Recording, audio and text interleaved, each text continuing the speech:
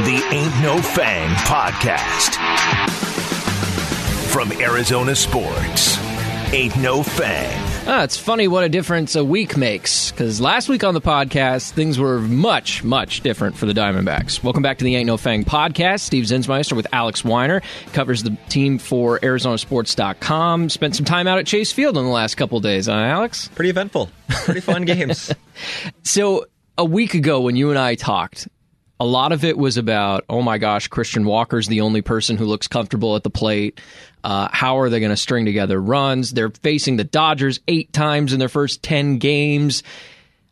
And they came out 2-2 in that first series, and we kind of looked at it like, okay, this is all right. This is fine.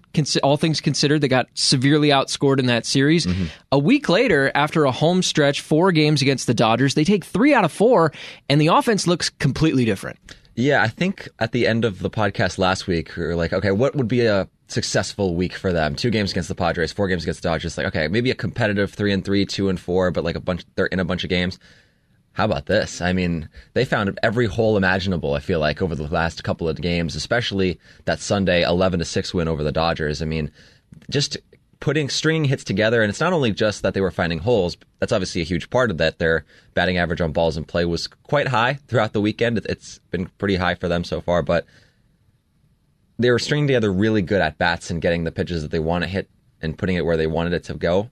And that's been a huge deal because in that first series, as you mentioned, the offense wasn't there. You mentioned Christian Walker had a few really good at-bats. The home run off of Kershaw was the most memorable, but then the rest of the offense, it was a lot of chasing. It was a lot of it just wasn't a lot of hard contact. They weren't putting the ball in play quite as much, but this past week has been much improved in that department. I mean, the walk rate's still low, but they've been hitting the ball and been putting it in play because the strikeout rate has also been very low this past week. And that's going to be huge for them to get the ball in play because now it's a new world where there are more holes out there, and some of these hits that wouldn't have been hits last year are now hits, and that's leading to the up in batting average and balls in play for them. Yeah, I hate to rely on that too much moving forward. Like, you don't want to be you don't want to be lucky, but you do. Typically, it kind of reverts to the mean right. As far as like a 300 batting average on balls in play. Maybe that goes up this year just because there are more holes and the offense has gotten off to a better start than the pitching so far compared to years past. But and they're not as much of a fly ball hitting team. Yeah. Because we talked about the lack of power. I mean, it's a double-edged sword. On the one hand, you're not going to hit the ball over the wall all that often, but you're also not going to pop the ball up as much because guys like Corbin Carroll, Geraldo Perdomo, Alec Thomas, they're not hitting the ball deep, deep, deep a lot the way that a Christian Walker might, or Evan Longoria, who's been pretty great off the bench as well, and we'll get to him in a moment. To kind of equate the last time we talked and this time, the first series against the Dodgers, 1 run, 2 runs. Sorry, I'm not looking at the right game. 1 run again. 2 runs, 2 runs, 1 run, and 2 runs. So a total of, what is that, 7 runs in the first series? Is that right? Yeah. And then you look at the San Diego series, 4 and 8, pretty staggering difference. And then Dodgers 2, 6, 12, and 11. Mm-hmm. I mean, the offense just completely figured out a way to do this. Now, like you were discussing, the way that the Diamondbacks score is going to have to be creative. And they've been doing a lot of it on the base paths. There are going to be guys that you see getting stolen bases. Nick Ahmed has 3 stolen bases already. Did you? I did not expect that. Jose Herrera taking off, or Gabriel Moreno taking off. Anybody. Corbin Carroll has 5. I'm not shocked by that. I think the Diamondbacks even tweeted out he's on like a 90 stolen base pace or something like that. Those are always fun at the beginning of the year, I think right? On Saturday he was on a 90 stolen base pace, yeah. It's always fun at the beginning of the season to be like, this guy's on pace for 1 million stolen bases. But this is the way that they're going to choose to win games because they're not going to hit the ball over the wall. I'm looking at the home run column. Walker, Marte both have homers. Corbin Carroll has 2 home runs. He's leading the team tied with Evan Longoria. Perdomo got 1. Kyle Lewis had that one that we talked about last week. Other than that, there's not a ton of power in this lineup. But I will say, and as much as I talk about sort of them finding the holes and hitting sharp ground balls to the hole and all that kind of stuff, they're hitting doubles. They are hitting doubles, and that's been a huge. I think they had 14 doubles in the 4-game series against the Dodgers that led the league over that 4-game stretch, and so they are hitting the ball. At least in that Dodgers series, they were hitting the ball hard, even if it wasn't going over the wall. I mean, that Saturday game where they had 17 hits in that 12-8 win. I mean, if you just look at the Baseball Savant page for that game, 100, they're just hitting the exit ball velocities, hard. yeah. Exactly. And so it's not just like, okay, kind of piece it together with like toothpicks and getting on base, and that's going to be a huge part of their offense. But if they can continuously, get in the right counts, hit the right pitches, find gaps, they're going to turn doubles into triples. They're going to turn singles into doubles, as we saw from Jake McCarthy in the Sunday game when the Dodgers sort of were lackadaisical getting to the baseball. And so it's not a team that can't hit the ball hard. So that's going to be the recipe going forward, is can you sort of mix the two perfectly like they did in this series, but consistently, even if the home runs aren't coming. To your point, Ketel Marte's already got 5 of them. Moreno's got 3, despite not hitting very well. Josh Rojas has 3. Perdomo has 3. He's been very good. And Pavin Smith has 2 of them, and he's only played in 1 game. And we're going to talk a little bit more about roster lineup construction, a little bit later. But, all these guys deserve some recognition on some level. Ketel Marte's having a year where he's trying to be a little bit more resurgent. Last week when we talked, Christian Walker was really the only guy who was hitting. Now I could argue he's probably the least comfortable at the plate on the entire team. I think the same could be said of Kyle Lewis, who had a bit of a breakout early. He started opening day in L.A. He was leading off. He hits not a walk-off, but a go-ahead home run later in that series. Now, those 2 guys are probably the least comfortable in this lineup, and the most comfortable, a bit of a surprise, Geraldo Perdomo off of the bench. I know he's played in 7 games. He's got 22 plate appearances, which is a little bit less than some of the starters. But I've liked what I've seen from that guy. He's got a 571 on base right now. Yeah, and if I could find this tweet quickly. Yeah, so Jack Summers tweeted this out, that he is leading the National League in WAR through 10 games on Baseball Reference with 0.9. All positions? I believe that's all positions. Wow. Yeah, exactly. James Outman is second, if for a good indication. Yeah, it doesn't make me feel great, but against the Diamondbacks. But no kidding. Geraldo Perdomo is. It's come from both sides of the plate. They've given him starts on both sides of the plate. Yeah, in the Sunday game against a right-handed starting pitcher, they put him at second base to keep his bat in lineup and get Ketel Marte off the field. So it's going to be. They have options, which is always huge this year. Perdomo, as you mentioned, he's going to start a lot of games for them, especially early on in the season. But you could also look at him as a depth piece. If you in your head, it's like, okay, Nick Ahmed's the starting shortstop. It's going to be back and forth depending on who's pitching. But to have a guy like that you can plug into different positions and has produced so far, that's huge. And it's not just been finding holes. That home run was a gigantic hit. And Torey talked about, not just hitting the ball hard, but like in the right situations, in the big situations. The Diamondbacks gave up 4 runs in the first inning on Saturday, and it looked like it could be one of those games that gets away from them. It certainly would have in the past couple of seasons, but this time it wasn't, because they were able to get a guy on, and Geraldo Perdomo, one of the bigger hits of his young Diamondbacks career. And I know it was early in a ball game, but it led to a comeback victory in that ball game. And so to have him sort of taking that step up offensively early, and again, I know it's super early. He's not going to lead the league in WAR this year. I wouldn't imagine. I'm on the Geraldo. That'd be pretty cool if he did. I'm on the Perdomo bandwagon. Let's not get that twisted. But he's not going to lead the league in WAR this year, but to have him come up big in spots like that, and he did it consistently over the weekend, is a huge sign for a young player who's trying to find his stride offensively. I want to give credit where credit is due to Josh Rojas as well, who's been asked to be the leadoff hitter in most scenarios against right-handed pitching, which is a tough task, especially when you know that so many fans are clamoring for Corbin Carroll or even Jake McCarthy or Alec Thomas at some point to hit leadoff just based on their speed alone. But Josh Rojas, to his credit, is also a guy who's capable of swiping 20 bags. He's more of an on-base guy than some of those other dudes are that I just mentioned. Josh Rojas is hitting .417. He's on base .423. He's by far and away the Diamondbacks' best hitter in their starting lineup right now with a .154 OPS plus. And so right now, he's been their best guy. And I think that it's coming at a really pivotal time.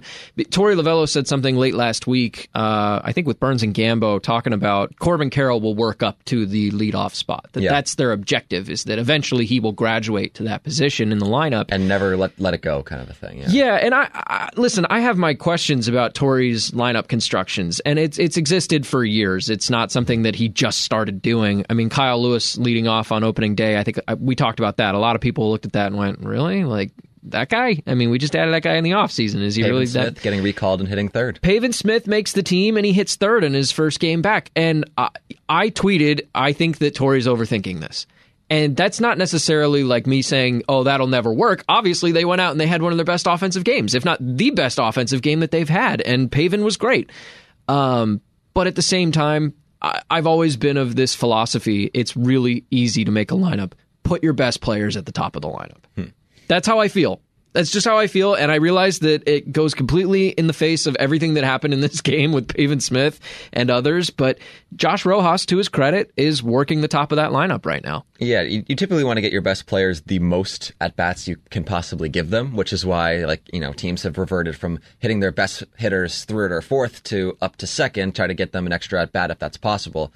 And Rojas, he's earned it. He's earned the opportunity to stay there as long as he keeps doing this, because he started off 0 for 7, I think, last week when we talked about it. It's like, is one of the guys that we lumped into the group that hadn't gotten going yet. It's like, he doesn't have a hit. Alec Thomas doesn't have a hit. Jake McCarthy has 1 hit. It's like, but he's 10 for his last 17 in this past week with 13 bases and 2 stolen bases, and just really, really dynamic on the base paths, too. That steal of home the other day, it was a perfectly executed play on the base paths by both him and Ketel Marte. And Ketel Marte standing, this was a Tuesday against the Padres in that comeback victory. But he's just a guy who can do that. He could do whatever you ask him to do when he's on the base paths. And getting there, he's good at that too, because he does have a good eye. He chases the right pitches, and typically he gets on base via walks. Nobody's getting on base via walks so far. They have the lowest walk rate in the league so far, which is concerning for, I guess, a little concerning, just given they're going to have to eventually get to that point. But for now, they don't need it, because guys like Josh Rojas are hitting the ball really, really hard, and they're finding holes. Yeah, I do want to say, too, I talked about put your best players at the top. We can all acknowledge Corbin Carroll is one of the best players on this team already. Whether you want to just talk about athleticism or ability or potential, all of that applies here.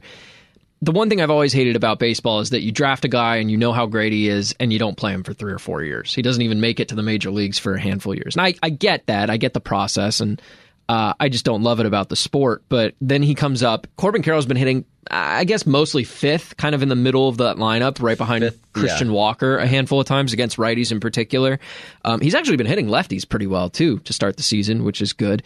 But to Torey's credit, Corbin Carroll, despite not hitting leadoff, does still lead the team in plate appearances. So he's getting used. You know what I mean? Like he's played every single game. He's played 10 games, yeah. Which the only other person who can say that is Christian Walker, who was just an absolute workhorse last year. I think he played in 160 games last year.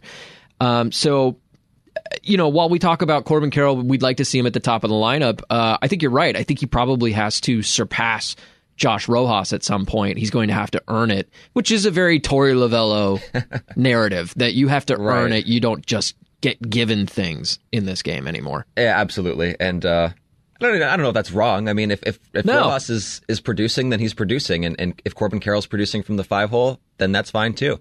Maybe you get to a point where against right-handed pitching, you have them go 1-2, and then maybe Ketel Marte 3, and you drop Lourdes Gurriel lower in the lineup against right-handed pitching and move him back up against lefties or something like that. Again, optionality is good, and they have it, and Corbin Carroll's going to give them plenty of it. You do want to get him the most at-bats, just because he is the ultimate version of what this team wants as far as a baseball player, a guy who can get on base and be on third pretty much after 2 pitches. If he's on first, he's on third. A couple of in the first series, I believe, and then stole a couple of more. You mentioned he already has 5. When you have 1 stolen base at every 2 games, it's pretty crazy. It's pretty good. But yeah, I do think that'll just eventually happen naturally, just given how many opportunities he's had early on and how many opportunities he'll continue to have. He's been a plus defender out on the outfield so far. The arm hasn't quite been there yet, but he's tracked down every ball he's pretty much needed to, and he's played very good left, center, wherever they've needed him to go. And yeah, they're going to need him to be on base as much as possible to kind of squeeze out as much runs as they can out of this team. So I agree. I think that this, it's heading towards that direction, but even if it's 1-2, he has a lot. He's a good problem to have as far as last year. I felt like, oh my gosh, who am I going to start against left-handed pitching? All right, Luplow first, maybe sometimes, and that kind of a deal. That's what the Kyle Lewis thing felt like. But this year it feels a little bit different now with some of these options. So, I don't know. You mentioned the roster construction. It's going to be something to look at. It was a little surprising to see Pavin Smith third in his first game back, but It worked. It worked. So what can you say? Maybe it won't work next time, and then we can ask him about it again. You mentioned who do you play against lefties, and Evan Longoria was signed for that reason, to come in and be a guy who can mash left-handed pitching. So far, he's doing that and more. He's hitting .444, 4 hits in 9 at-bats, 10 plate appearances against lefties. He's also hitting righties pretty well, too, 2 for 5. He's clearly getting the nod more against left-handed pitching. You've also faced a team like the Dodgers who has good left-handed starters. They have Clayton Kershaw, they have Urias. You've faced enough lefties that he's going to get a fair amount of shakes. At third base or DH, whatever it ends up being, he's going to play. And so far, he's filling that role really, really well. Yeah, I mean, he has not started a game against a right-handed pitcher yet. So, and it's kind of worked out with the schedule. I think he started 4 of the 10 games to start the season. He's going to start again. If you're listening to this on Monday, he's going to start again on Monday against the Brewers because they take on Wade Miley. And so against lefties, he's pretty much in pen. He's going to start, and he's been really, really good in that role. He's a guy that Torey Lovullo talked about this after he went 3 for 3 against the Dodgers in that win on Friday, that he doesn't want to overwork him. He needs to be a guy who's healthy at the end of the season. So you're not going to see Longoria every day, and it's a bit of an adjustment for him to kind of transition into that version of a role. But as long as he's producing on the field in that role, that's going to be huge for them, because I mean, he's a guy who maybe not is like, you expect to like absolutely kill left-handed pitching throughout the entire season, but if he's an above average bat or a better than above average or like a well above average bat in the middle of the lineup against, lefties whom they had not hit particularly well last year, it's a huge boost. And he's certainly got enough in the tank. We've seen the bat speed. We've seen him hit 2 home runs already. So it was sort of a late in the offseason acquisition, one that had been rumored earlier. But so far, it's paid dividends in a huge way, both on and off the field. Yeah, and if Rojas continues to play the way that he has, then there's no need to overplay Longoria. I mean, there's no reason to reach, so to speak, we got to play Longoria because Rojas' bat is cold. That just hasn't been the case so far. One of the biggest storylines that came out of the weekend was, unfortunately, a promotion due to injury. Yeah. Dre Jameson was stashed in the bullpen to start the season. He's been very good. He's probably been their best reliever to start the season, I would say. One of a few. I even had an unfortunate conversation with my co-host over the weekend who said, maybe Dre Jameson should just be the closer. I hate that argument. I hate the whole, he's doing well in the bullpen, so let's just keep him there. The Diamondbacks historically have asked young starting pitchers, to start in the bullpen and earn their way to the rotation. That's just something that has happened before. And it's not just this regime. I mean, Archie Bradley had to do it. Other guys have had to do it as well. Dre Jameson, we always expected to end up in the rotation at some point. Unfortunately, it's happening now because Zach Davies got injured. Not the way that you want it to happen. You would have rather he just continue to kick butt in the bullpen, and eventually he gives you no choice but to make him a starter. Right. But we are going to finally see what Dre Jameson has as a starter. Ryan Nelson, solid guy. His ERA is hovering around 5 in his first 2 starts, but he's got the most innings pitched on this entire team. And at a time when Zach Gallen and Madison Bumgarner's ERAs are hovering in the 7s, Merrill Kelly clearly didn't get the ramp up that he wanted because of the WBC, so he's last in the rotation in innings pitched. It's early. It's very early. It's early. Yeah. But we're now going to see 2 rookies instead of 1 in the rotation. How comfortable do you feel with that? Not uncomfortable. I mean, Dre Jameson, pretty much in most circumstances, if there was a battle for the number 5 spot in a rotation, given, everything he showed at the end of last season, what he showed in spring training, just from a stuff perspective, it's, he probably wins in a lot of those competitions. He just happened to go up against another young rookie pitcher who has a lot to give. And because he was one of, as Mike Hazen said, one of the 13 best pitchers on the team, they put him in the bullpen, and he had a really big impact over the first 10 games in that role. In their first win of the season, Merrill Kelly comes out of the game early, and he is the bridge to get them from, he has to come in the 4th inning. How can we get all the way to the 8th? And he did that perfectly with 66 pitches. He had a 6-out save, which was sort of an interesting way to use him late in the game. And then he had that middle relief appearance after Madison Bumgarner exited, I believe, in the 5th inning in his most recent start. So he's been used in a lot of different ways, all of which were wins, and he was a big part of all of those wins. Now, it's gotten to the point where, when Davies got hurt, and it was pretty it did not look good when he was crouching behind them, like on the mound, and it's like, okay, we're going to have to see an IL start here, because then it opens up the bag of worms. Like, okay, is now the perfect time, because he's not like, he's still fairly ramped up, he's still fairly stretched out. Jameson, that is. And so it's not like he's been in this role for 3 months. Exactly. Yeah. And that's what Torey Lovullo's argument was, is that, he felt like they were starting to get to a point where it's like, if we waited longer, then we'd have to sort of stretch him back out again. Right now he's already there, and so they can just put him into the rotation. That makes sense. And when they brought up Peter Solomon, that it felt like, okay, they brought up a long reliever. This feels like the role that's going to be given. There was other options, and a nice thing about this team's roster is that there were other options. They could have just brought up Tommy Henry and kept Jay Jameson where he was. Dre was pitching very, very well in that role. He was vital to what the bullpen had been over the first 10 games of the season. If they felt it was a little bit too much to like take him away just based on what they've produced in the first 10 games, they could have brought up Peter Solomon for a couple of days, sent him back down, and then brought up Tommy Henry, who would have gotten 5 days of rest by the time that Zach Davies' next start comes up. They could have, pulled the trigger on Brandon Pfaadt. Theoretically, they would have had to make another roster move, but that was an option on the table. So they had some decent options, and Torey Lovullo, after Davies' injury, said there was like a public forum in his office, basically throwing stuff at the wall. And I don't know how long they were in there till, but they land on Dre Jameson. And I think it's going to be exciting for Diamondbacks fans and for the D-backs, because this is a guy who Lovullo said that this is not an Archie Bradley situation where, he's going to be in the bullpen and he's going to just stay in the bullpen for the rest of his. No, he came in this season with the idea of starting. They saw him as a starter, and they still do. And so now it's the idea of, okay, if he's going to start, and now we'll see what happens when Davies comes back. I think it'll depend performance-based, and then also who else stays healthy, because long season, pitchers are going to get hurt.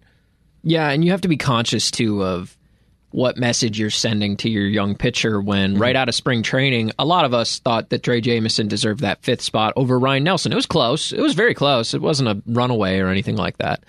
But then when you stash him in the bullpen and say, like, all right, let's work up to it. Let's earn it. And by all intents and purposes, he did earn it over the last, it's only 3 appearances roughly, but it's still like he's been their best relief pitcher. He's earned that opportunity to be the next in line. So if you passed him over for a guy like Tommy Henry, or if Brandon Pfaadt had made his debut, that sends a bad message to Dre, in my opinion. So I'm glad that they chose him for this. I'm glad that they, quote unquote, promoted him and gave him this opportunity.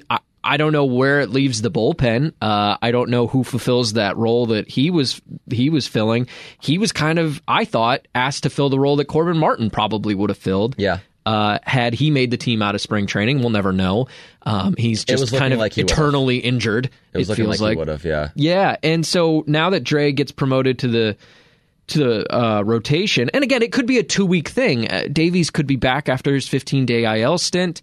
It could be longer, so this could be short-term, but I don't know what that leaves you with in the bullpen. Kevin Ginkel hasn't been too good. Carlos Vargas is still very raw. I obviously love Andrew Chafin. I think he's probably their best reliever. Miguel Castro's been decent. The back end's been good. Yeah, the back end's been pretty good. I mean, the back end has been very good. But Scott McGough got roughed up. Yeah, tough go at it at Petco. He had a good first inning when he pitched against the Dodgers this weekend, and then gave up a home run in the second inning. But still a guy who I think they're going to have to rely on late in games. For sure. Those 3 that we mentioned, Castro, Chafin, McGough, those are the 3 guys who are going to have to be big for them at the back end of the rotation to close out games. As far as guys who are going to be the bridge, now you're looking at, someone like Peter Solomon, who has started games. He's been a starting pitcher and a reliever in his career, and so he's going to have to come in and pitch multiple innings. He got his taste on Sunday, wasn't sharp, but that's what they're relying on at this point. Yeah, Luis Frias also up. Cole Sulser moves to the 60-day IL. That's not a good sign. Kyle Nelson, a guy that I still like. I thought he didn't make the team out of spring, did he? No, he made the team after Joe Manaply went on the IL. And Manaply is going to be huge for them when he gets back, and it seems like he's getting closer. Okay. Over the weekend, he pitched a sim game at Salt River Fields. So, and from all communications, it seems like that went well. So a rehab stunt and then a return seems to be like it's going to happen sooner rather than later. So that'll be a huge boost for them. Zach Gallen, 10 2/3 innings, 9 earned runs, 10 runs total. At what point do you start to be a little bit concerned for Zach Gallen, your ace? Not yet. It's been 2 starts. I think Mike Hasen went on the air last week after Gallen's second start, and he kind of laughed off the idea of being concerned about Gallen at this point. Starting pitching ERA is up. I mean, this has been an adjustment period pretty much across the entire league, and it's starting pitcher ERA. It's not up insignificantly either. So, pulling this up here like really quickly. So last season, starting ERA was great podcasting. 4.05 throughout the season. A walk rate of 2.8. I mean, and then you go into this season and it's up by, I think, more than half a point. Up to 4.68 and a walk rate of 3.47. So this is a league-wide thing. Teams are scoring more runs. Pitchers are walking more hitters. I just feel like having to speed up your process and speed up your tempo is something that's going to take a few starts to get there. And Zach Gallen is somebody who likes to kind of control what's around him. At least over the past few seasons, that's been the case. And given just his track record as far as him being able to work on himself and improve, I feel like there's not a whole lot to worry about as far as him adjusting to this situation. But you're right, he's made a couple of mistakes. I mean, his first start against the Dodgers, it was mostly putting guys on and putting himself in a bad position with some walks. Last start against the Padres, he just made a couple of mistakes over the middle of the plate and the Padres sent it out. I mean, that pitch to Nelson Cruz stands out to me. After he came in for Manny Machado. So I'm not concerned as of yet. I think he'll work into it. I know it's, the starting rotation at the beginning of last season, how it got started was so good compared to what we've seen this year. It's been sort of an up and down situation for a lot of their guys.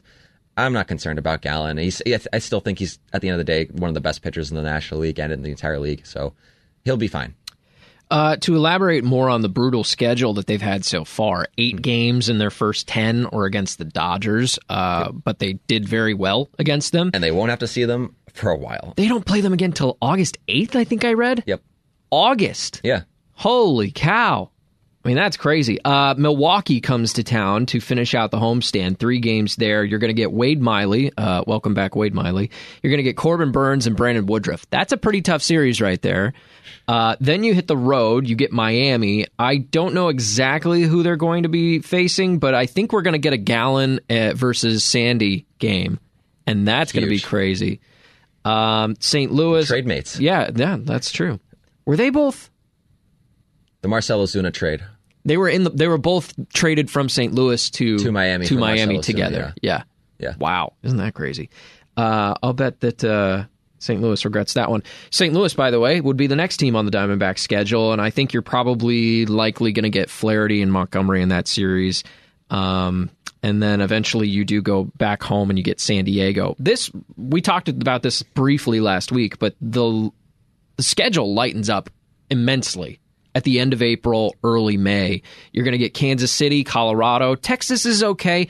Washington, Miami again, San Francisco, the A's, the Pirates, and then eventually the Phillies. Can't get not until May 22nd do you get another team that I'm at least moderately concerned about. So there's a really good opportunity in late April, early May for the Diamondbacks to rattle off some series and get some wins in the bank, so to speak, before you do face some of your tough opponents in the division later on in the year. Absolutely. Not the time to get stagnant. I mean, It's going to be about staying consistent. And there's some high-intensity games early on. I mean, playing the Dodgers this many times so early and to see sort of the effort and the energy and just sort of the adjustments that they made offensively. I mean, it was great to see.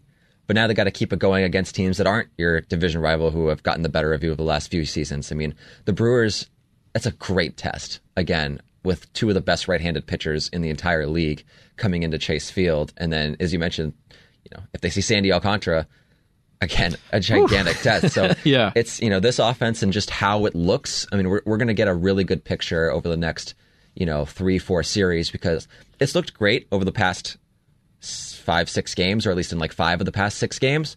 that's still a tiny, tiny sample size as far as what they're going to look like. And as exciting as this past series was, now it's like, okay, is this sort of a sustainable platform for you guys to score runs?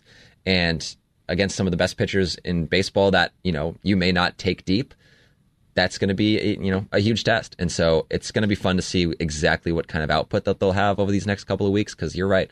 Once they get to sort of like that sweet spot with the series, when the series get easier and they match up more favorably against certain teams, they could make some real noise as far as like being, we joke, they're on top of the division right now. They're tied with the Padres for first in the division. It's been 10 games.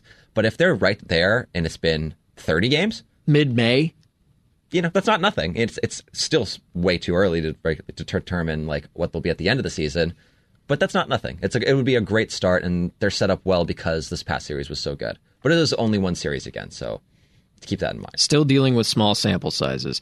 I'll hit you with one kind of off-the-wall story that I saw over the weekend. The Arizona Diamondbacks and Chase Field announced that they are going to start selling alcohol into the bottom of the 8th inning.